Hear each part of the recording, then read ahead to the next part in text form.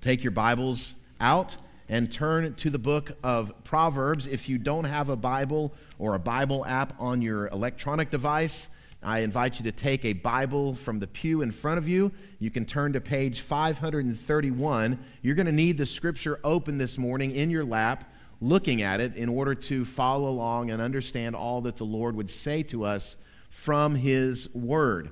We have been now, this is the fourth week in a summer study through the book of Proverbs, and this morning we're going to be in chapter 7 in a message I've entitled, Wisdom and Wandering Eyes. Now, to set the stage for this passage, let me ask you a question. Does God care what two consenting adults do in private? Does God care what happens behind closed doors?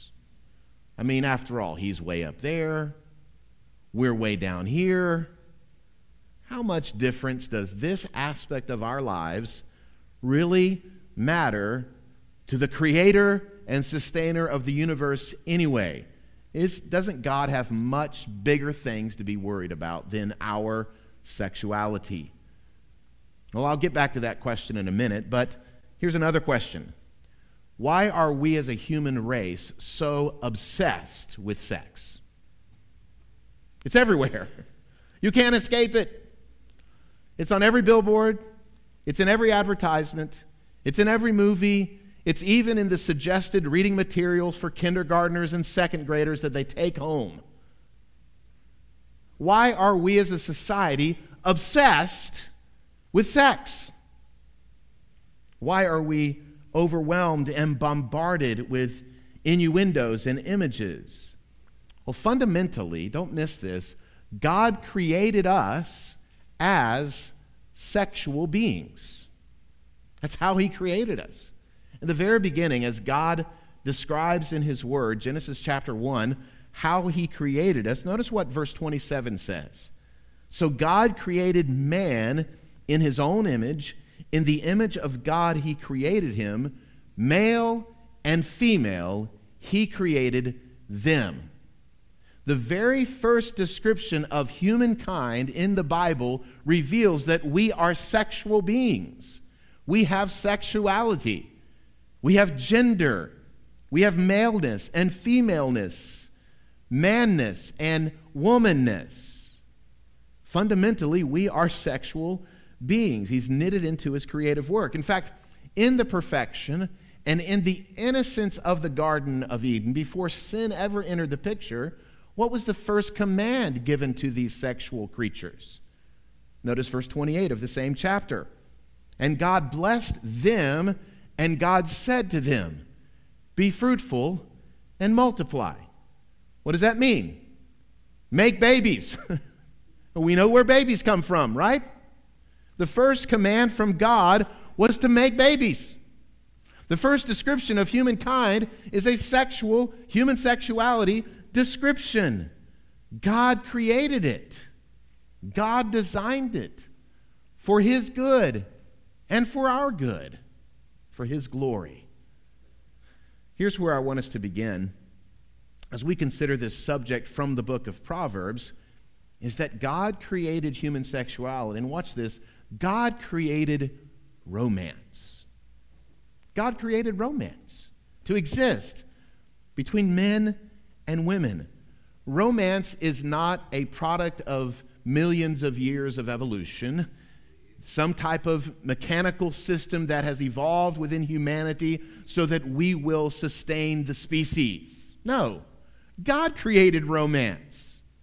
God created the thrill of romance. Why? Because ultimate reality is not cold and dark and blank. Ultimate reality is thrilling.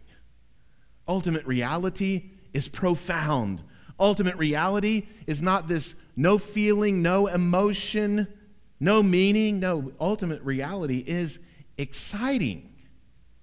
And God has given us sexuality. God has given us romance and a full expression of these things to be enjoyed within marriage as He designed it. In fact, notice this next slide.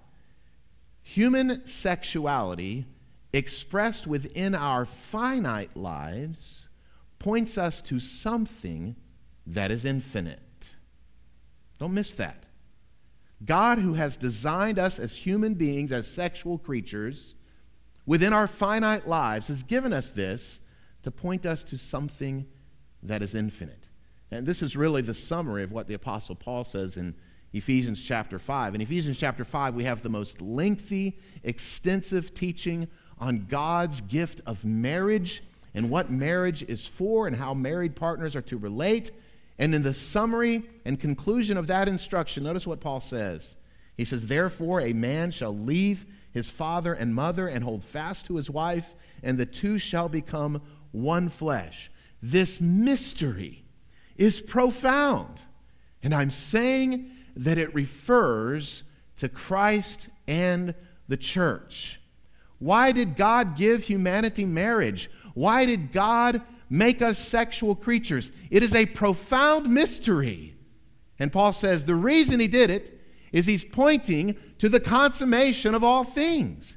He's pointing to the final glory of eternity, that we get to enjoy relationship and fellowship with our Savior Jesus forever.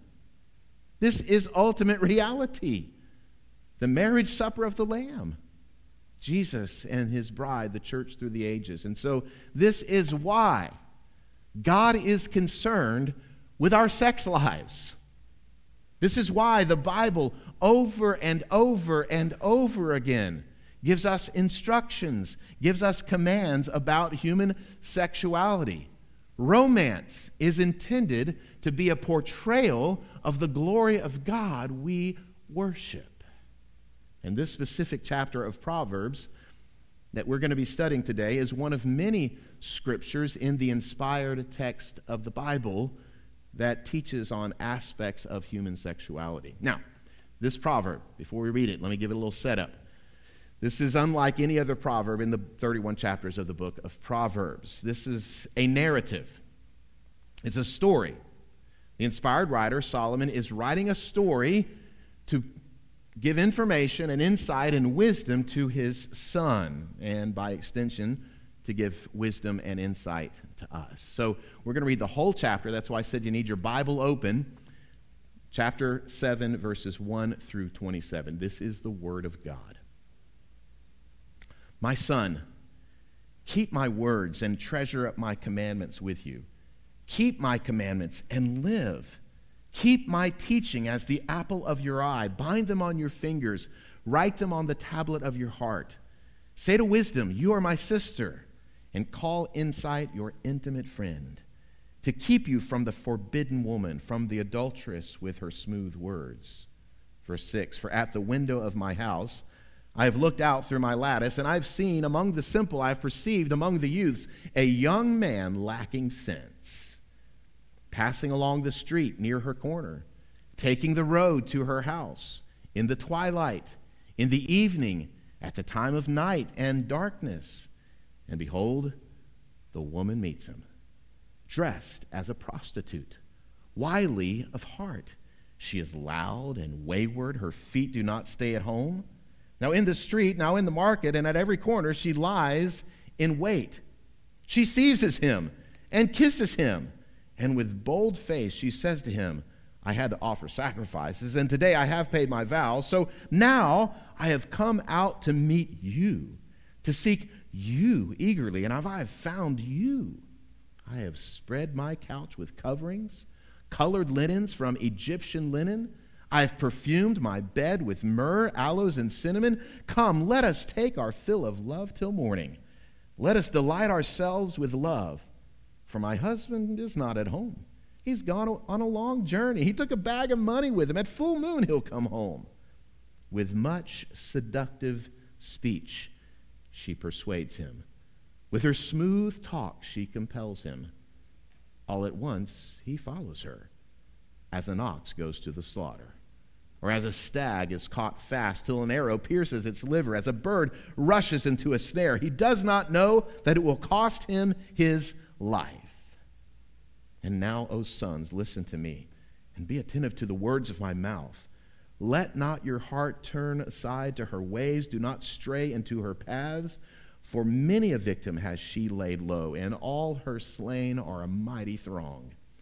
Her house is the way to Sheol, going down to the chambers of death.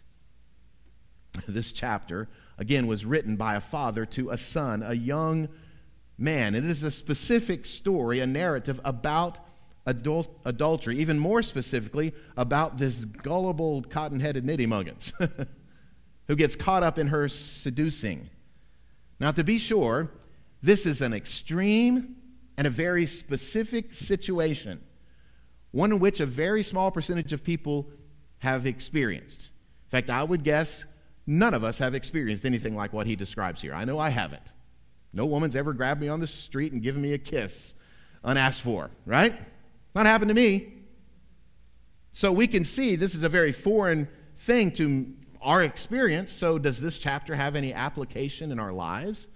But why study it if we'd have never experienced this kind of a thing? Well, I would argue that it does have great application to our lives. Reason being, while this does give a concrete example of an adulterous situation, it illustrates general principles regarding adultery, regarding sexual immorality, and these principles apply to all of us. In fact, I would remind you of what Jesus said in the Sermon on the Mount in Matthew chapter 5. He put it like this: "You have heard that it was said, 'You shall not commit adultery.' But I say to you that everyone who looks at a woman with lustful intent has already committed adultery with her in his heart."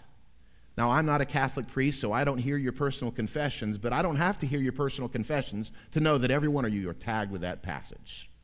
Every single one of us are guilty of lustful thought towards someone else. Therefore, every single one of us are guilty, according to Jesus, not Troy, of adultery.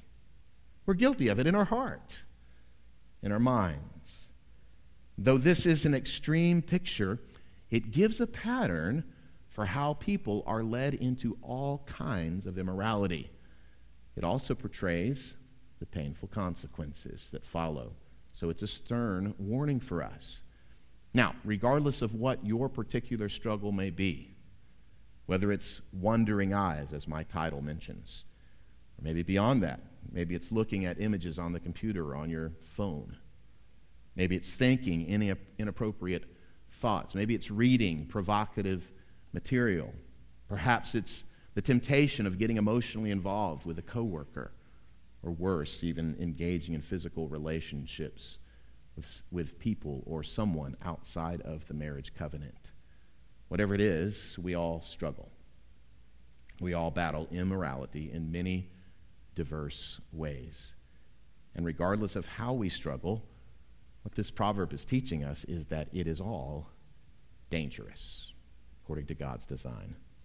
So God's given us this proverb to warn us, to protect us. And really, there are two profound realities that this proverb communicates to us to give us insight into walking in truth. The first one is this: it's just that. Pursue the truth of God. Pursue, the author says, the truth of God. Now, this principle comes in the introduction of the Proverbs in verses 1 through 5. In the first 5 verses, Solomon gives multiple synonyms for the Bible, for Scripture, for the Word of God. Now, notice again verses 1 through 4. In verse 1, he uses the word words to describe the Bible, and he also uses the word commandments. Then again in verse 2, he uses the word commandments again, and then uses the word teaching. Then in verse 4, he refers to it as wisdom and insight. Now, all of these different words are synonyms for Scripture, synonyms for the truth of God, the Word of God. In a nutshell, what these 5 verses are teaching us is this. Look at this next slide. The best defense against immorality is a good offense through the Word of God. The best defense against immorality is a good offense through the Word of God. Now, some of you have heard that phrase before. The best defense is a good offense. Or maybe you've heard the reverse of that. Where does that come from? Did some football coach think of that? No, they're not smart enough. I'm just kidding. Where did this phrase, the best defense is a good offense, come from? It actually came from our first president, George Washington.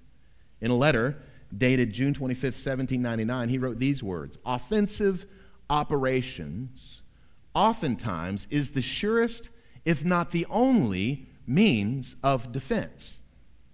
Now, President Washington was talking about something militarily. The way you can defend your home turf is by having offensive operations on the enemy's turf. Because they're preoccupied with defending their turf, they don't have the resources or the capacity to come and attack your turf. The best defense is often a good offense. And this is exactly the truth here with regard to the word. The best offense or defense, against immorality is to have an offense in the Word of God. In other words, in order to have intimacy or to avoid intimacy with immorality, we must have an intimacy with the Scripture. Let me say that again. In order to avoid intimacy with immorality, we must have intimacy with the Word of God. Notice again verse 4 of our focal passage. He says, say to wisdom, again a synonym for the Bible, you are my sister. Call insight, another synonym for the Bible, your intimate friend. Now the word sister here, he's not talking about your biological sister. When Solomon uses the term sister, he's actually referring to his lover, his wife. Notice what he says in Song of Solomon chapter 4. Same word. He says, you have captivated my heart, my sister, my bride. You've captivated my heart with one glance of your eyes, with one jewel of your necklace. How beautiful is your love, my sister, my bride. How much better is your love than wine, and the fragrance of your oils than any spice. Solomon says, if you want to stay away from the intimacy of immorality, have intimacy with the Scripture. Have intimacy with the truth. The best defense against immorality is an offense through the Word of God. And just how do we do that? How do we pursue intimacy with the Word of God as an intimate friend? How do we have a closeness with the Scripture? Well, Solomon tells us.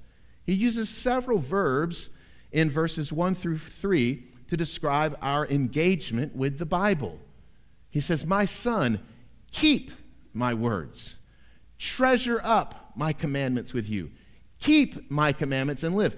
Keep my teaching as the apple of your eye. Bind them on your fingers. Write them on the tablet of your heart.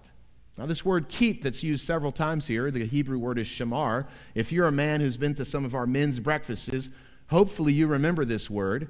It's given to us in the first time in Genesis chapter 2, verse 15, the mandate given to men. And God took the man and put him in the garden to do two things. What were they? Work and keep. Work means provide. Keep means protect, guard, watch over. Keep the truth. Guard the truth with your life.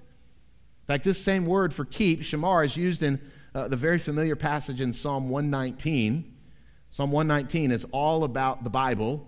In verse 9, it's particularly relevant to this subject of sexual purity. How can a young man keep his way pure? By guarding it, by keeping it, by protecting it. How? According to your word. He also uses this word treasure in our focal text in Psalm 119. Look at Psalm 119, verse 11. Often this word is translated as hidden or stored up. I have stored up, treasured, hidden your word in my heart that I might not sin against you. So how do you do this? How do you guard? How do you treasure? How do you protect? How do you hide God's word? Well, he tells us again in verse 3, the discipline of memorization. Look again at verse 3. Bind them on your fingers. Write them on the tablet of your heart. We might say, put a Post-it note on your mirror. Leave yourself a voice memo of the Scripture. Take the discipline of memorization, because here's what happens. When we put it in our minds, it doesn't take long before it takes root in our hearts. As we take the Scripture, the living Word of God, and we memorize it, it will take root in our hearts. In fact, look at this next slide. External discipline with the word will fuel internal delight in the word. It's discipline, yes. To bind them on your fingers, to write it on your heart, to put a Post-it note in your car, to leave yourself a voice memo, to spend some time memorizing the word. It takes discipline, but when we discipline ourselves regarding the word, to read it, to memorize it, to study it, it will fuel this internal delight, and it will fuel obedience to God. You see, the whole issue with sexual immorality, it's a heart issue. This is a hot topic in our society today. Again, I didn't plan this sermon after I heard about the consequence of the Supreme Court decision. I planned this months ago to preach on this passage this Sunday. But this is the critical question. For us, it's a critical question for our culture. What satisfies your heart? What satisfies your heart? Where do you find fulfillment? Is it God? Or is it intimacy with the world? In order to stay away from the intimacy with the forbidden woman, his father Solomon says, get intimate with the truth. Get intimate with the word.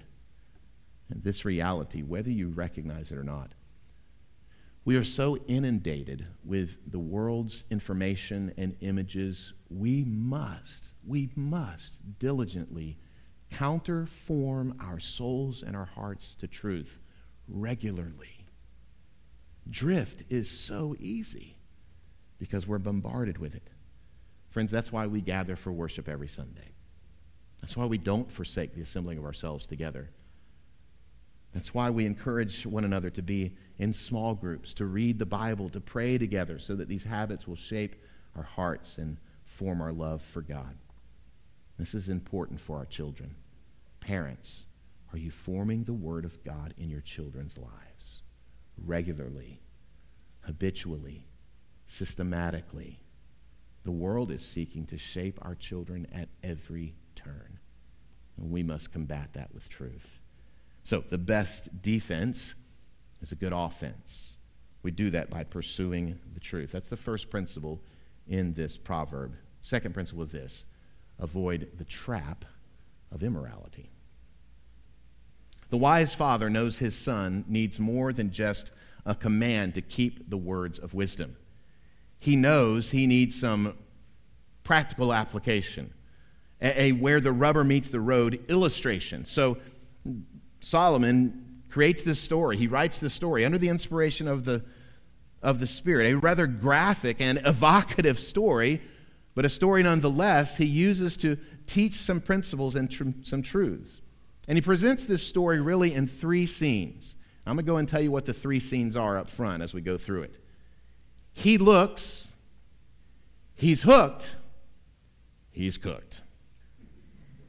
That's it. He looks, he's hooked, he's cooked. Stick a fork in him, he's done.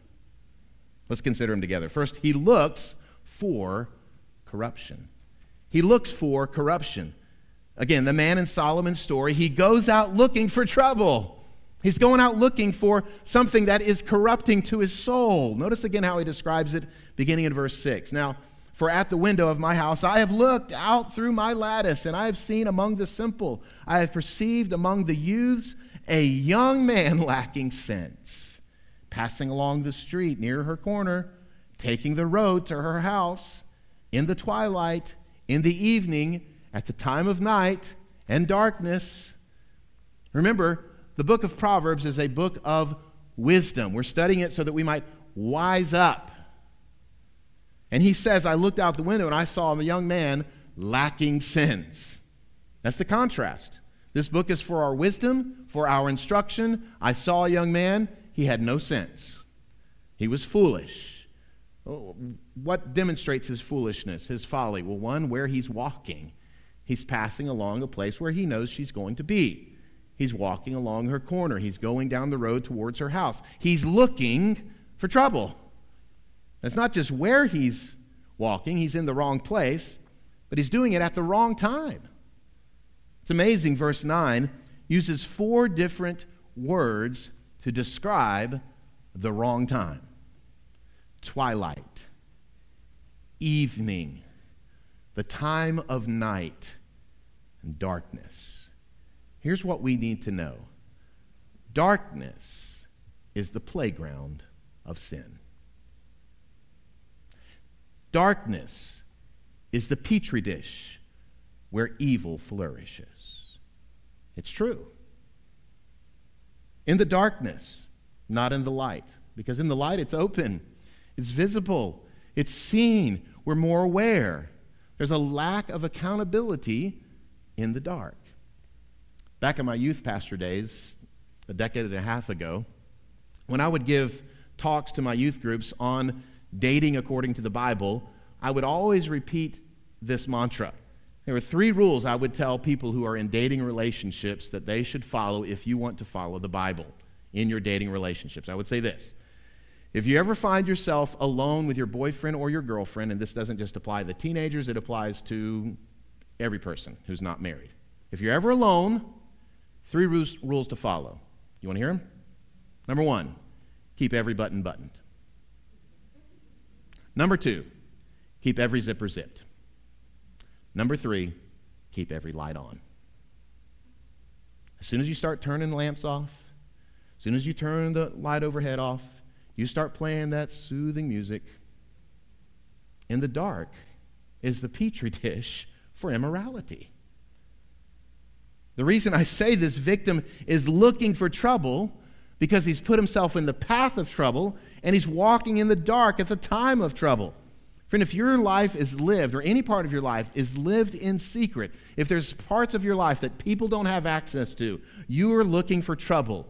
Without accountability, there is trouble lurking. So here's some application for us. What area of your life do you need to shine some light? What area of your life are you keeping in the dark? Are you keeping secret? Do you need an accountability partner? Do you need an internet filter? Do you need some reporting software that reports to a friend the websites and the things that you go to on your phone? In fact, the Apostle John put it like this in his first epistle. He said, "This is the message we have heard from him and proclaimed to you, that God is light, and in him is no darkness at all. If we say we have fellowship with him while we walk in darkness, we lie and do not practice the truth." Friends, walking in secrecy, walking in darkness is looking for trouble. That's the first scene we see. He looks. Number 2, he's hooked. He's hooked by seduction. This seductress is seeking a victim that she can hook. Notice how she does this in verses 10 through 12. "And behold, the woman meets him, dressed as a prostitute, wily of heart. She is loud and wayward. Her feet do not stay at home. Now in the street, now in the market, and at every corner she lies in wait." Friends, to think that there are not loud voices out there seeking to seduce us to immorality, that's naive. They are everywhere. Sometimes they're on a billboard, sometimes they're on the internet, sometimes they're in magazine covers, sometimes they're in romance novels, sometimes they're just in casual conversations with a coworker or bad advice from a friend. The voices are out there, and we need to know what those voices sound like in order to stay away. And here's the thing. For the moment, seduction, by its very nature, feels really good. It feels really good to be seduced by someone else. It's pleasing to our ears. It's pleasant to our eyes. But it always, without fail, leads to destruction. The text says she's dressed as a prostitute. I'm sure all of you had an image that came to your mind whenever you read that. We know what he means. And just another aside, point of application, how do you dress? How do your children dress? What are you trying to communicate with your wardrobe? Seduction, it looks good. It looks pleasing. It also feels good. Look at verse 13. She seizes him and kisses him. That feels good. In verse 18, it says that she's going to offer his bed to her and says, let us make our fill of love until the morning. What's the mantra of our day? If it feels good, do it. Follow your feelings. Do what feels good. Immorality may, in fact, feel good and look good, but it doesn't offer full disclosure. But not only does seduction look good and feel good, it also sounds good. This may be the most important feature of this passage, of this narrative. Other than the initial kiss, everything else about this seductress is done with her words. What she says. Her words appeal to this dopey dummy's ego. Look at verse 15. So now I have come out to meet you, to seek you eagerly. I have found you. It's all about you, buddy. By the way, what was your name? These are the kind of words that seduction uses for both men and women. Where have you been all my life? You understand me so much better than my husband does. You're so good looking. Have I told you lately I love the way you dress? You make me laugh.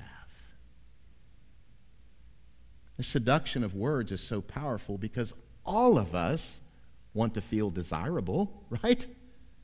All of us like that, to be desired by someone else. In fact, look at verse 21. With much seductive speech, she persuades him. With her smooth talk, she compels him.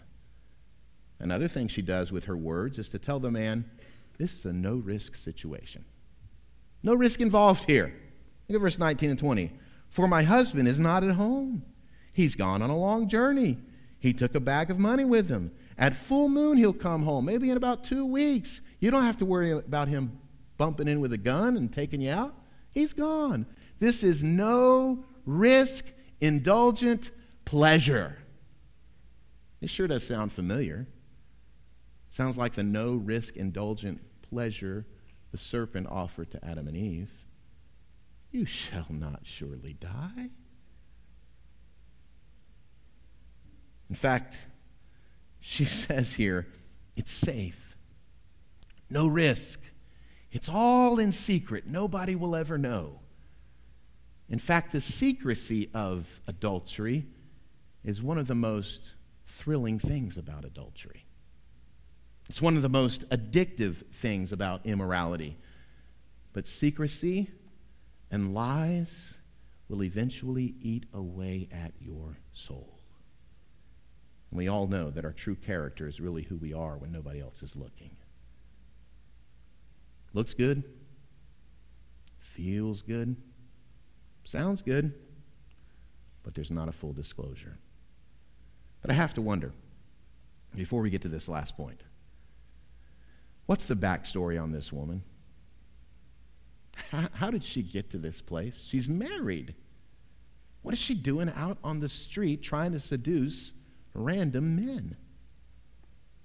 I don't think I'm reading too much into this when I say her relational tank is empty. Her emotional needs are not being met by her husband. He's gone. He's absent. She is not happily married. My point is this: healthy relationships within marriage are a key to moral purity. Could it be that she's looking for love in all the wrong places because she does not have love in the one place where it ought to be, at home? I don't want to make excuses for her. It's sin, it's evil, but it could explain some of the reason why she's doing what she's doing. See, here's the thing. Listen, adultery doesn't happen in a vacuum. There are precipitating circumstances and conditions. Husbands, are you present in your wives' lives? Are you meeting her relational needs, her emotional needs, her spiritual needs? so she doesn't long for them to be met somewhere else. Wives, are you attending to your husband's needs? Is your husband respected at home? Does your husband hear you say, "You're the man of my dreams. I love you. You're exactly the kind of man I need in my life"? Are his physical needs being met at home? A healthy relationship with your spouse will be a powerful weapon to guard against immorality. Relationship is the key. Not just for married folks, for single folks too. We got single folks in our church. I don't want to just talk to married people. Do you have healthy relationships with your family? Do you have healthy relationships with friends who are pursuing Christ, with your church community? Purity is hardest for those who live in a relational desert. So in this story, the father paints for his son. He looks, he's hooked, and finally, he's cooked. Cooked in destruction. It's over. Stick a fork in him. Look at verses 22 and 23. All at once he follows her. As an ox goes to the slaughter, or as a stag is caught fast, till an arrow pierces its liver, as a bird rushes into a snare, he does not know that it will cost him his life. Again, seduction never discloses the full consequences and the devastating results of its immorality. But just as the seduction is real and palpable, so are the consequences of it. Real, the dangers. It's a matter of life and death. Now, when Proverbs speaks of life and death, it is speaking about literally life and death situations, but it's also speaking about qualitatively life versus death. We were meant to live abundant lives. We were meant to live lives that are physically, emotionally, relationally, and spiritually alive according to God's ways. But when we give in to seduction, when we follow the ways of immorality, we will forfeit the very abundant life we've been called to walk in. These are the consequences. The father in Proverbs 7 is trying to motivate his son. Not just tell him, this is right, this is wrong, you do what's right, don't do what's wrong. He's trying to motivate him by showing him, in reality, this is what can happen. These are the deadly consequences. The momentary pleasure of immorality will be overwhelmed by the pain of its consequences. Physical consequences, yes, but also quality of life consequences. Friends, in our society, in our culture, over the last 50 years, as we have drifted away from God's design of God's world with regard to sexual preference or sexual morality, we have seen this erosion happen, and we have seen a culture of death. This is where abortion has come from. Sexual immorality. Think about it. How many homes, how many children have been wrecked by adultery? How many churches have been wounded because of the moral failure of a leader, a pastor? How many hearts have been forever scarred and shamed because of physical activity outside of marriage? How many women have been abused and assaulted? How many babies have been aborted on the heels of immorality? How many children today are being born into fatherless homes? Immorality leads to destruction. And again, this is how the chapter concludes. Look again at the last 4 verses. And now, O sons, listen to me. Be attentive to the words of my mouth. Let not your heart turn aside to her ways. Do not stray into her paths. For many a victim has she laid low, and all her slain are a mighty throng. Her house is the way to Sheol, going down to the chambers of death. Do you remember how I began this message? I began with a question. Does God really care about what happens behind closed doors? Sorry. Does he care what happens between two consenting adults? If our hearts are turned towards immorality, then they're not turned towards God. And only God and his ways leads to life. The profound mystery of romance, the profound beauty of marriage, of human sexuality, it is pointing to something much greater and grander. It's pointing to the consummation of all things and eternity with Jesus, the Lamb of God with his bride. Friends, this is why God is concerned with what happens behind closed doors. This is why God is concerned with every detail of our lives. Human sexuality matters to God because it is intended to portray the glory of God and the glory of eternity with Jesus. Therefore, friends, we must develop healthy patterns, healthy habits. We must ask that God would form our hearts to his heart, that we would love what he loves, that we would hate what he hates. We must pursue intimacy with the Word and memorization and application. And thankfully, we have a God who performs the miracle of spiritual heart surgery. He changes our hearts. He brings us from death to life. All of us have committed a sin of sexual immorality. We're all guilty. Every human that's walked the planet is guilty except one. His name's Jesus. He was tempted in every way that you have been tempted, yet he never sinned. And because Jesus never sinned, he alone had the capacity and the qualifications to be the sacrifice for your sin and for my sin. And Jesus died on the cross. He was buried in a borrowed tomb. He was resurrected on the third day to provide new life for all who trust in him. And friend, if you're like this fool in Proverbs 7 who has been seduced by the trap of sin, look to Jesus. Trust in Jesus.